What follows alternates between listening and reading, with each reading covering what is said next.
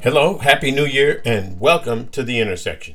My name is Mark Riley, and I'm glad you are with us.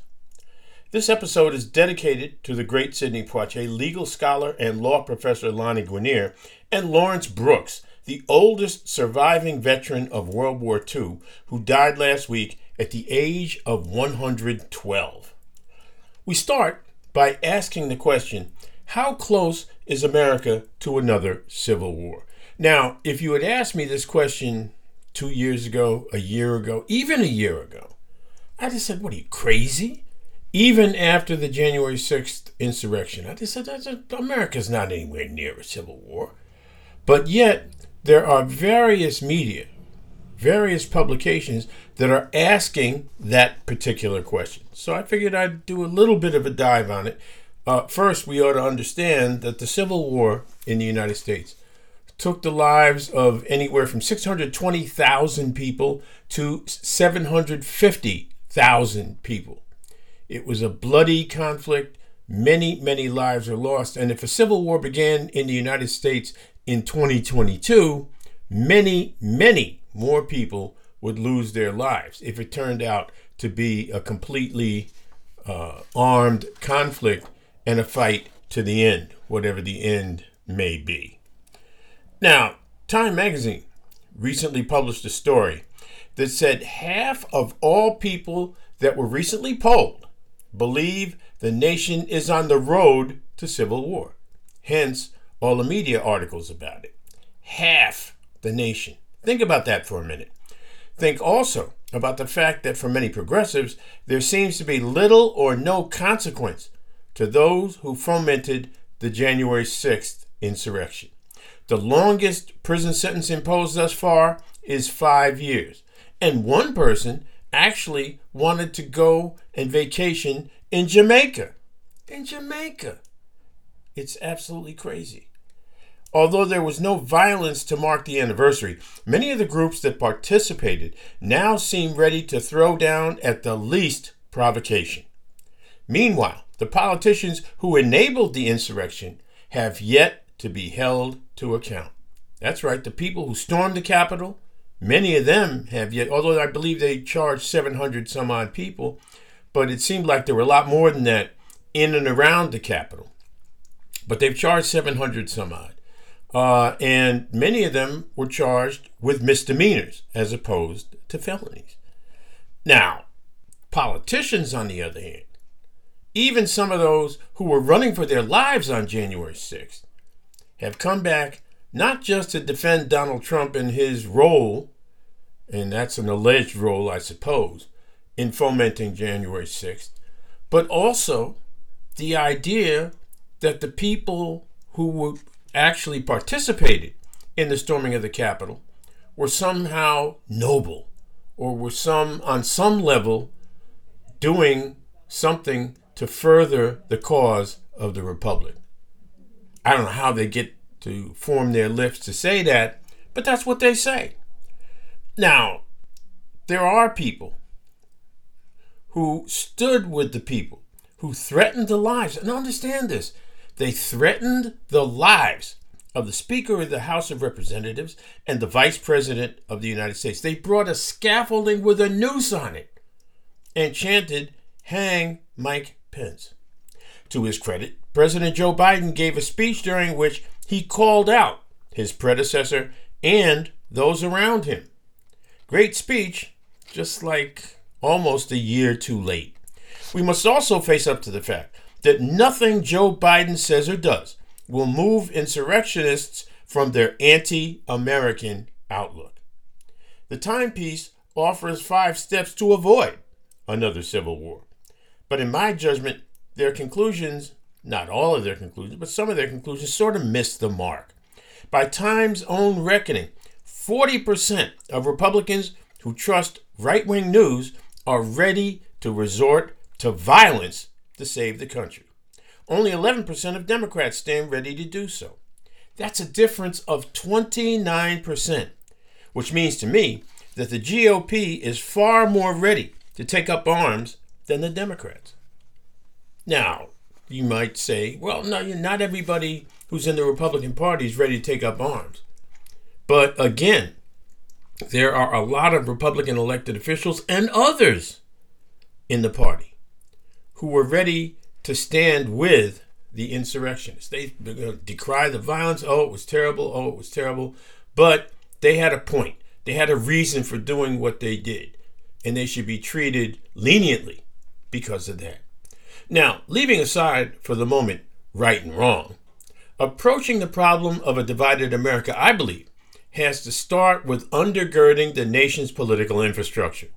Right now, insurrectionist enablers are trying to ensure they control the government by simultaneously enacting voter suppression laws and gerrymandering congressional and state legislative districts. They absolutely must be stopped. Make no mistake about the task ahead, because that's not going to be easy to stop this. At least 163 Republicans are running for statewide positions across this country that would give them authority over the administration of elections.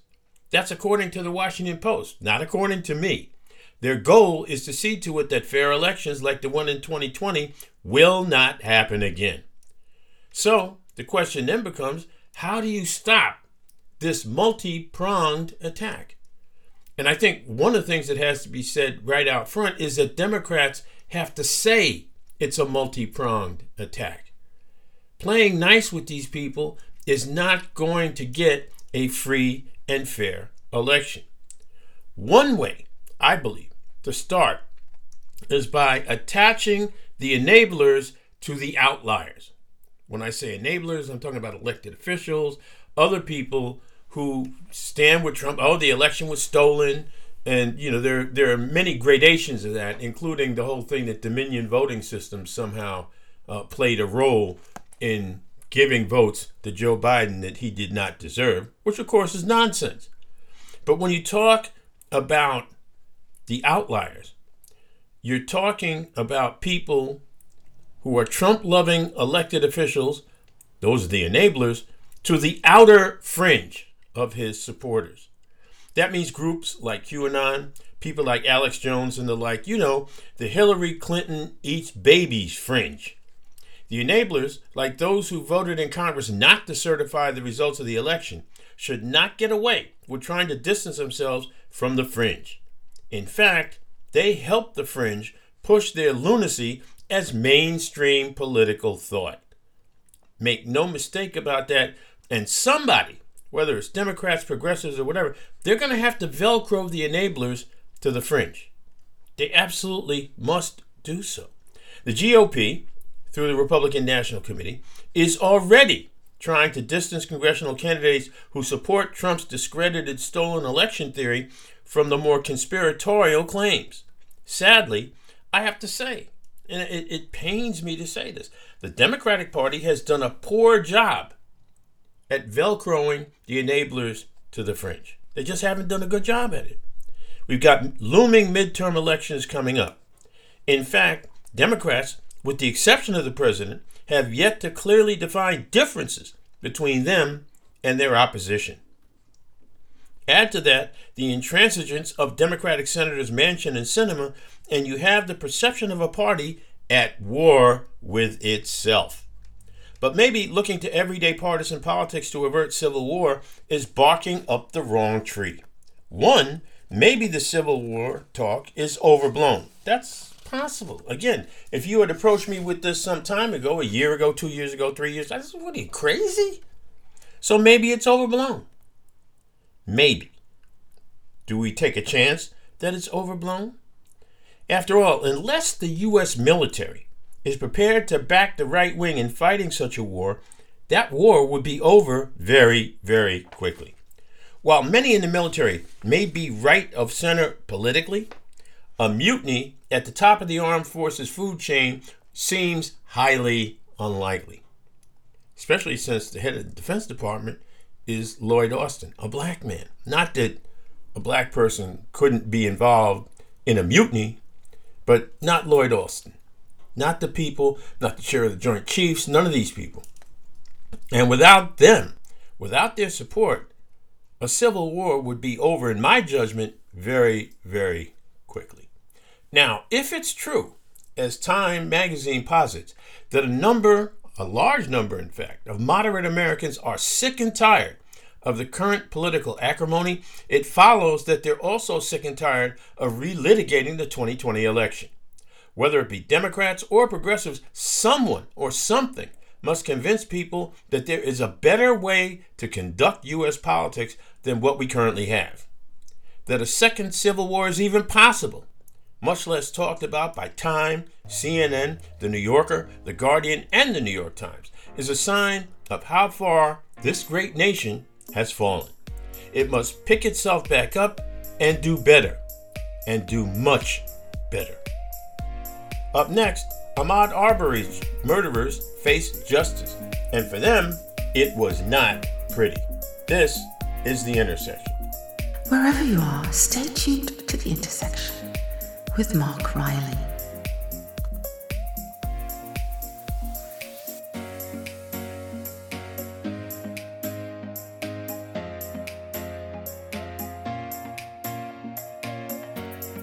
Welcome back to The Intersection. 3 white men faced justice last week in the murder of Ahmaud Arbery. 2, father and son Gregory and Travis McMichael, got life without the possibility of parole. The third, William Roddy Bryan, was sentenced to life with the possibility of parole. Without question, these are just sentences.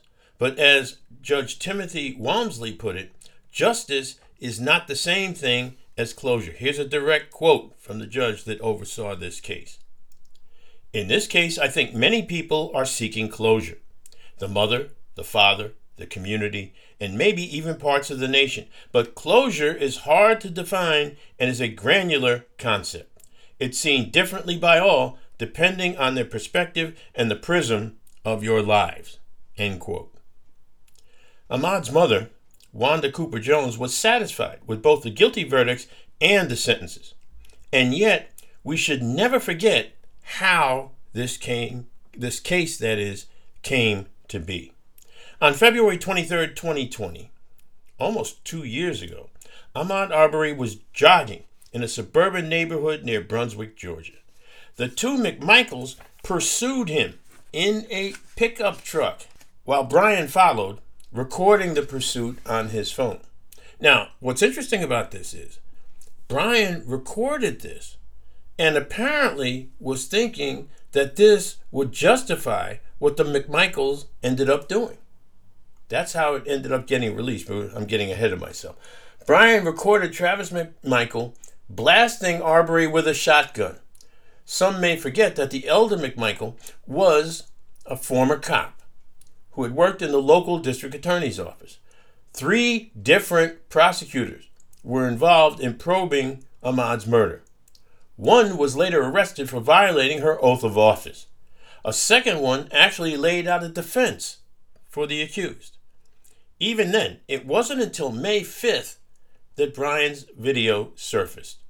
This timeline should make rational people think about whether a lot has really changed in the criminal justice system. Yes, there was justice here, but there's no guarantee there won't be another Ahmaud Arbery, or George Floyd, or Breonna Taylor. The elimination of racism is never that simple, and it's not now. Racists think they have very good reasons for behaving the way they do. The McMichaels and Bryan tried to cover their racism by saying they were making a citizen's arrest. And they can. This is the thing that people should never, ever forget about this case. The McMichaels and Bryan almost got away with it. Then we're looking at a lot of work that needs to be done. You know, people have been talking about trying to deal with racism for a good little while now. Better part of, 40, 50 years? Half century? But racism is so ingrained, and a lot of people reject this out of hand. But as a black person, I know it's true. I've seen way too many instances of it. It is ingrained in the DNA of the country. Simple as that. And it will take work well beyond the time I'm gone from here to get it dealt with. And I'm talking about getting it dealt with adequately so that the murder of Ahmaud Arbery is no longer seen as a special situation. These people went out and killed somebody. They were arrested, tried, convicted, sentenced to life. End of story. But how many others got away with killing black people? Historically, I don't even want to try and count. I really don't. But this case is not just indicative of justice in a singular instance. It is also indicative of the work yet to be done. Up next, are you consuming less news than you used to? Seems some folks are. We'll explore. This is The Intersection. Join the conversation at Mark Riley Media on Facebook.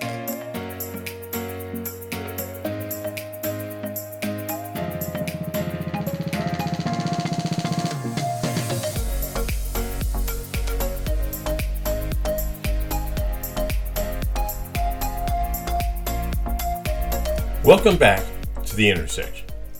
I must admit, for most of my life, at least most of my adult life, I've been a news junkie. It's what I did for a living for several decades, and even now, retired and living in another country, I wake up every morning looking at online editions of newspapers, local, national, and international. I also watch various news channels the same way. I figured once a news junkie, always a news junkie. I was therefore surprised to read a piece in the Washington Post by former Time magazine editor-in-chief John Huey. In it, he says he's deliberately cutting back on the amount of news he consumes. Now, you have to understand, people who work in media, particularly people who work in the news end of the news media, consume a lot of information, an incredible amount of information. And I consider myself on the lower end of that scale, but I do, compared to most people, I think, consume a lot of media. Again, all sources. Now, what John Huey said interested me because he uses social media as a news source much more than I do. I do get alerts on Twitter periodically, but not always news. I shy away from social media news gathering for the same reason Huey is now questioning it. Put simply, it cannot be trusted. If I had $1 for every crackpot conspiracy theory, nugget of misinformation, snake oil masquerading as news, I'd be a very, very rich man. I know that disinformation comes in many forms. Maybe I'm lucky because I've been taught to critically sift through information and compare it to other credible sources and articles. I'm sure Huey does the same. He's weaned himself off cable news and the punditry it monetizes, and to some extent, so have I. He's trimming the number of what he calls insider newsletters he subscribes to. I've already done that when I can across the pond. One thing about me, I don't read, listen to, or watch media that I agree with too often. I don't want to create an echo chamber for myself. Even with journalists I respect, there are times I will listen and watch and read journalists who I respect a good deal less, let's just put it that way. And I do that because I want to compare. I want to contrast. I want to sift through information and come to my own conclusion about different stories that are in the news. And I don't think there's any problem with that, or should be any problem with that. Now, the echo chamber that I'm talking about, preaching to the converted, a lot of times people call it, that echo chamber is not helpful in understanding, that is, how people I disagree with think. And I believe it's important for me to understand how people think, people who I disagree with. And I disagree with some people about what time of day it is. I've disagreed with friends about what time of day it is. Still my friends, though, strangely enough. Now, one of the problems is that maybe people should trim their news diet. My guess is that most people consume news that they feel they trust. Now, it may well be that young people are crash dieting away from the traditional news outlets. That could be because they don't think news media speaks to them, but rather about them, without sufficient input from them.